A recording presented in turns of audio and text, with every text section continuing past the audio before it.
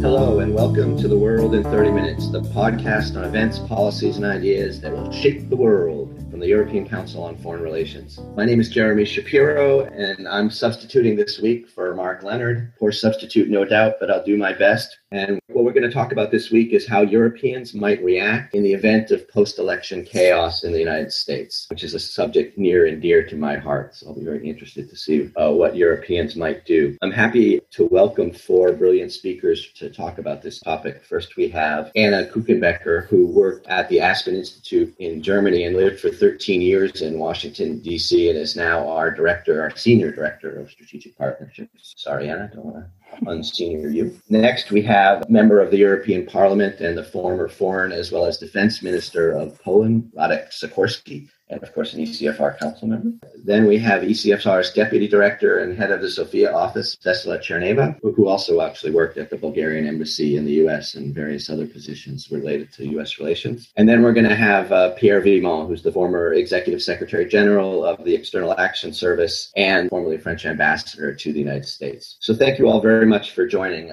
We discussed in a previous podcast the possible things that Trump might do in the election that might throw or that just might happen, that might throw the election into a little bit of chaos. And so with election day coming closer, we wanted to discuss how Europe would respond if there is no clear winner on election day, which is, I don't think likely, but a definite possibility. And we might see, to a degree, as we did in 2000, a prolonged study over the presidency playing out, certainly in the courts and possibly even in the streets. A lot of people believe that this is not an unlikely scenario. Coronavirus means that an enormous number of voters in the U.S., 40 million and counting as of today, are opting to vote early and by mail. And these votes take a lot longer to count. They raise the prospect of a period without a clear winner. There is also this phenomenon that they're calling in the United States variously the red mirage or the blue shift, which occurred in the 2018 election in some specific congressional districts where the Republicans appeared to win on election night, but as the absentee ballots, which tend to weight toward Democrats, were counted over the next few days, Democrats won. And this phenomenon has emboldened Donald Trump to encourage Donald Trump to say that he's not necessarily going to accept the election results, and to call in an army of supporters to observe the polls, and to contemplate all sorts of court challenges, and even to contemplate asking Republican-controlled state legislatures to overturn the results of the election and send a different set of electors to elect the president. On the other side, the Democrats are preparing for this and forming a group under the slogan, Protect the Results, that's ready to mobilize and take to the streets. Donald Trump refuses to accept elections. Obviously, this is a U.S. affair, but it has enormous impacts on Europe and the world. So Radek, let's start with you. What would it mean for Europeans if this scenario became a reality and we saw a post-election chaos in the U.S.? Well, I think it would be another nail in the coffin assumption of American competence. It has already been questioned by the financial crisis, by WikiLeaks, by the various fiascos in Iraq, by the pandemic. But we thought that a constitution that has stood the test of 200 years was actually clear, and that American democracy was an example to follow. If there is chaos, then that will be questioned. For the first time, I think we will be watching closely what international observers will be reporting, and the OSCE mission is already there on the ground. I'm wondering if you could sort of take up on that. One has the impression, at least I do, living in Europe, that Europeans are sort of waiting for the U.S. election. It seems like every political decision over the last couple of months has been sort of delayed or preparing to wait for the U.S. election. Is this right? And what would it mean if there isn't a result, if there is no clear result? You're right, but I think at the end of the chaos, light will come up and there will be a result at the end of the day. I tend to agree with what Radek was saying, but at the same time, we've had the experience of the presidential election of 2000. Remember the Gore-Bush confrontation, the vote in Florida. At the end, there was a solution. It was the Supreme Court, I guess, who made the final verdict. And I think something of the same will happen again. But it may happen only after a very long period of uncertainty, of chaos. This may happen. I think one of the elements that need to be watched carefully is what will happen not only on the presidential election itself, but also on the other election, the Congress election. Because if there one sees a big blue wave, I think they may have an impact on the presidential election. It will be difficult for Trump's side, the Republican side, to pretend that Trump has won if one sees a huge success for the Democrats in Congress, namely in the House, but also in the Senate. We need to look at the whole picture. So maybe at the end of the day, I will remain more optimistic about American democracy. Well, thanks, Pierre. I appreciate that degree of optimism. It's in short supply these days. Not sure I share it, but I appreciate it. Anna, what about you?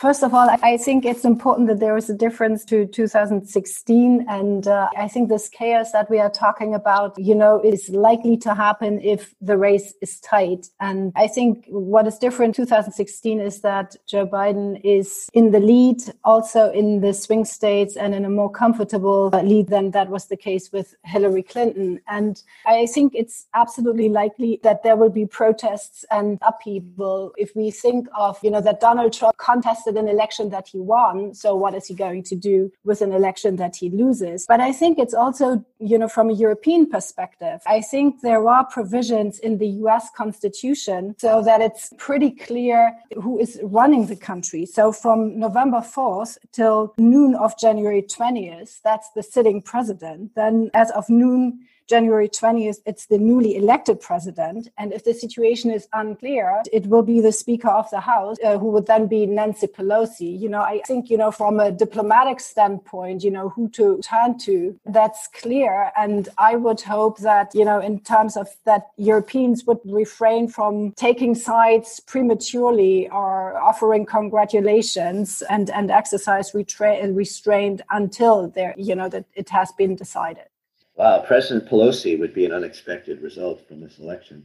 I guess what I'm struggling with, though, in listening to all of you, is what the impact of this would be on Europe. I mean, obviously, it would be the reality show of all time, and so I'm sure Europeans would be glued to their television sets just like Americans. But would it have any impact on Europe? Vesla, what do you think? Would it matter to Europeans at all? I mean, as Radek said, the perception for America as the beacon of democracy is something extremely important, especially for those of us in Central and Eastern Europe in the past decades. And I don't mean the past 3 decades only. I actually mean all along since the beginning of the Cold War. So having America hit the bottom in terms of the quality of its democracy, if it cannot really perform an election, would not be a pleasant thing to watch for us also, I think, domestically, because a lot of that... I don't want to see it either, but is it fundamentally different than 2000 in your view? I think it is. I mean, look, the style, the level of polarization, it can easily copy these days. And I have been hearing this here as well at home. People saying why, if the American television debate, presidential debate can look the way the first one looked, why can we not bully people and treat people the same way here? Why would that be politically incorrect? And I think this whole notion of what is allowed and what is not allowed in a representative democracy has become really very problematic because the standard is going very low. And I'm frankly very worried about it because having elections is a very simple, basic thing for a democracy to exist. I think, the essence of dealing with something like this is preparation. Mark Twain used to say that people always complain about the weather, but no one ever does anything about it. And sort of dealing with American democracy sort of feels like the same thing. There has been actually, if we're reading the U.S. media, quite a bit of preparation for this scenario. A big contrast with 2000. Certainly the Democrats and the Republicans in the U.S. media really are preparing. Global banks are hedging against potential chaos. Facebook and Twitter have put down all sorts of exceptional measures where they're not going to report results unless under certain very predefined circumstances. And various cities are preparing for the possibility of civil unrest and even violence. But I'm not sure I see any preparations in Europe. maybe I'm wrong, or maybe there's just nothing to prepare for. But I'm wondering, are Europeans prepared for an unclear result? Are they gaming out this scenario? I mean, let's just go through the various countries that you're in. Anna, do you see anything like this in Germany? Well, as I said, Jeremy, I would be hoping that the German government would exercise restraint until the results are clear as set out by the process. But I think, of course, the majority of Germans is hoping for a Biden presidency. I think there are definitely parts in or groups in Germany kind of who have this mixed feelings towards the US. Maybe there is some feeling of Schadenfreude, so that American democracy, the beacon of the hill, is kind of not showing that, so there was no reason for American exceptionalism or the shiny beacon on the hill. But I think overall, Germans are definitely hoping for a Biden presidency, and I guess don't have many ideas how to deal with a second Trump term. I'll take Schadenfreude as a lack of preparation. Yes. For building on Anna's point about hoping for restraint, I think, Pierre, this sort of maybe will remind you of some of your EAS days.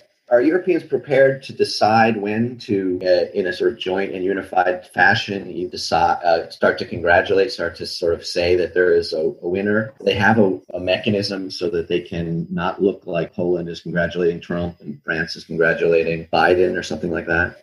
I think Europeans will remain very cautious if we observe the kind of chaos we're talking about, because otherwise it would be interfering with American domestic politics, and I think no one wants to do that. What usually happens in normal circumstances is that, first of all, they all congratulate the winner and then jump in an airplane, try to be the first in Washington to start contact with whoever is there in the transition team or something of that sort. So I think from a practical point of view, if we have to wait for a long time, this kind of trip to Washington will have to wait. And I think the Europeans will wait. Whether they will be able to restrict themselves and keep a united position at this, I'm not so sure.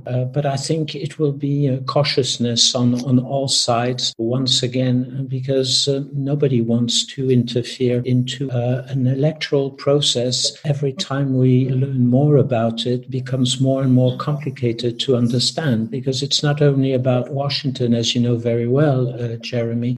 It's about each state in this great continent that will decide on its own. What I always find quite striking with the American electoral system is that the only centralized way of counting the votes is through the media, Associated Press, bulletins, or something of that sort. In face of such a complex electoral process, nobody, I think, in Europe really wants to interfere. Radek, is this scenario discussed in Poland at all? Is there an approach to it?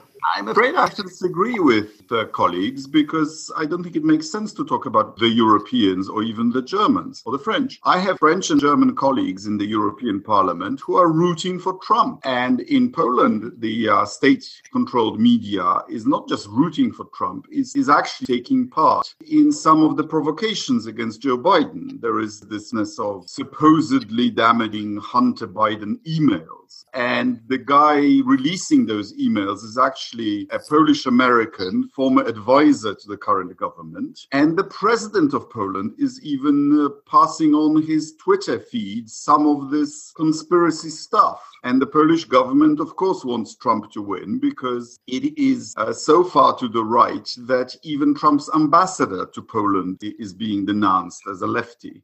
So does that imply that if Trump declared himself the winner, that the Polish government would be on the phone congratulating him?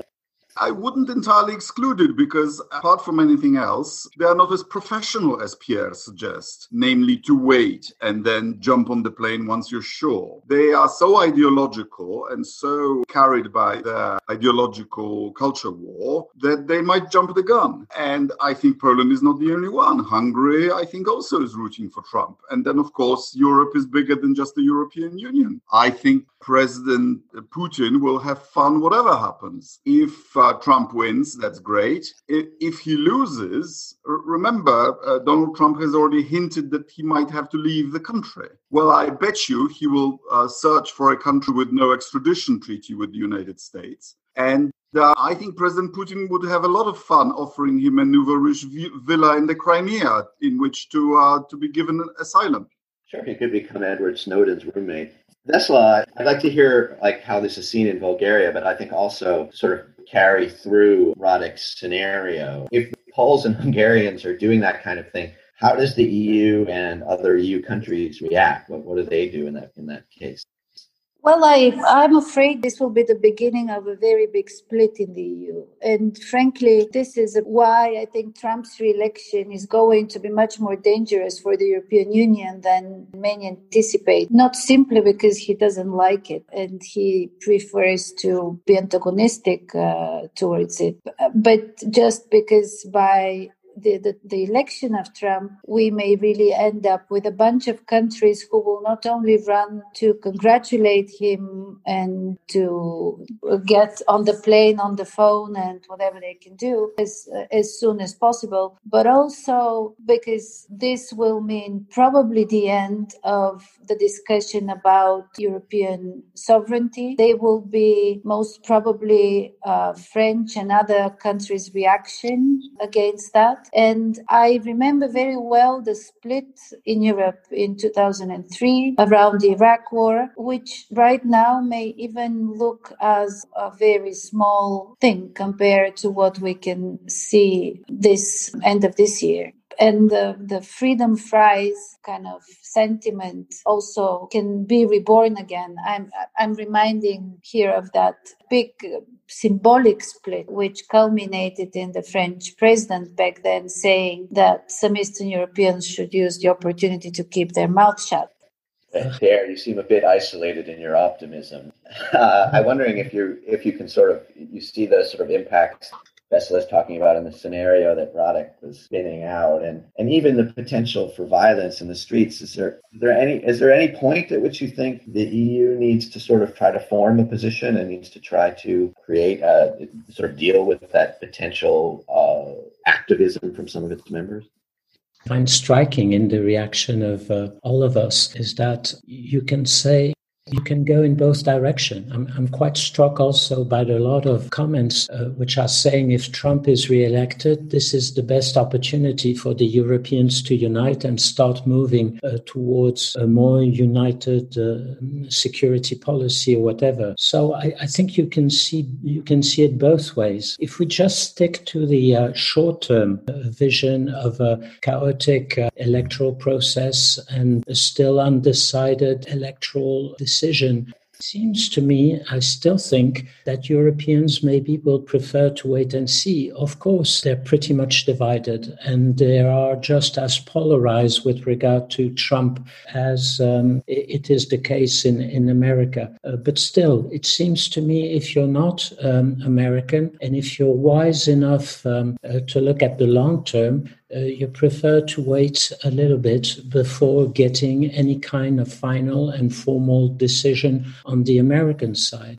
Now, if we go into further chaos, and as you're saying, Jeremy, there is violence in the streets. Here again, my impression is that Europeans will prefer to keep quiet. Under the whole Black Lives Matter movement and the anti-fascist movement on the other side, what struck me is that the Europeans have been mostly observing the situation and not trying to get involved into that internal confrontation in America. And it seems to me that the same thing more or less should happen in the case there is strong controversy about the result of the US election. Thanks, Pierre. I guess it is always a reasonably safe prediction to predict inaction, so I suppose you're probably right.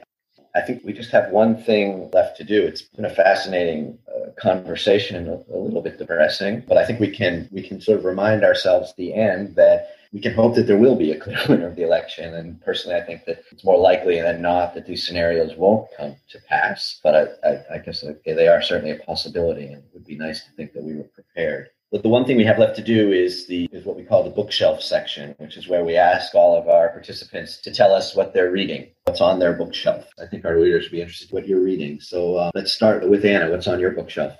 I'm currently reading a book by Helen Pluckrose and James Lindsay, and it's called Cynical, meaning critical theories, how activist scholarship made everything about race, gender, and identity, and why this harms everybody. And this book explains the intellectual genesis of identity politics and social justice activism and its roots in postmodernism, and how its concepts like language is violence, there is no biological sex, cultural appropriation, intersectionality, and how this has seeped from academia into public discourse. Lovely. That sounds cheery. Okay. Radek, what's on your bookshelf? I've just finished Orlando Faigi's History of the Crimean War. The 19th century Crimean War. Yes. Okay. Don't tell us who won. Vesla, what's on your bookshelf? I actually want to mention a book that has something to do with our discussion. It's a book that Daniel Fried wrote. It's about the US and Central Europe in the American century. And it reminds also of that period that we were talking about from 2000 onwards. I think those testimonies are an interesting read. Interesting. Daniel Fried was a former assistant secretary for Europe and ambassador to Poland, and is a really brilliant observer. Exactly. Very much a Central European American, yes. Okay. Pierre, what's on your bookshelf? I am rereading Philip Roth's novel, The Plot Against America, because I thought it was important to read that again and refresh my memory before we get into the chaos you're talking about. Oh, so you actually are preparing, Pierre. I'm very impressed.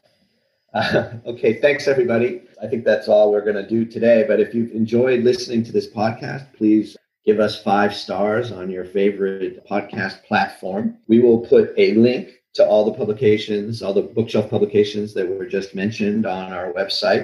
But for now, from Anna Kuchenbecker, Radek Sikorski, Vesla Cherneva, Pierre Vimont, and myself, it's goodbye. The researcher of this week's podcast is Lucy Happenthal, and our editor is Julia Bazzano.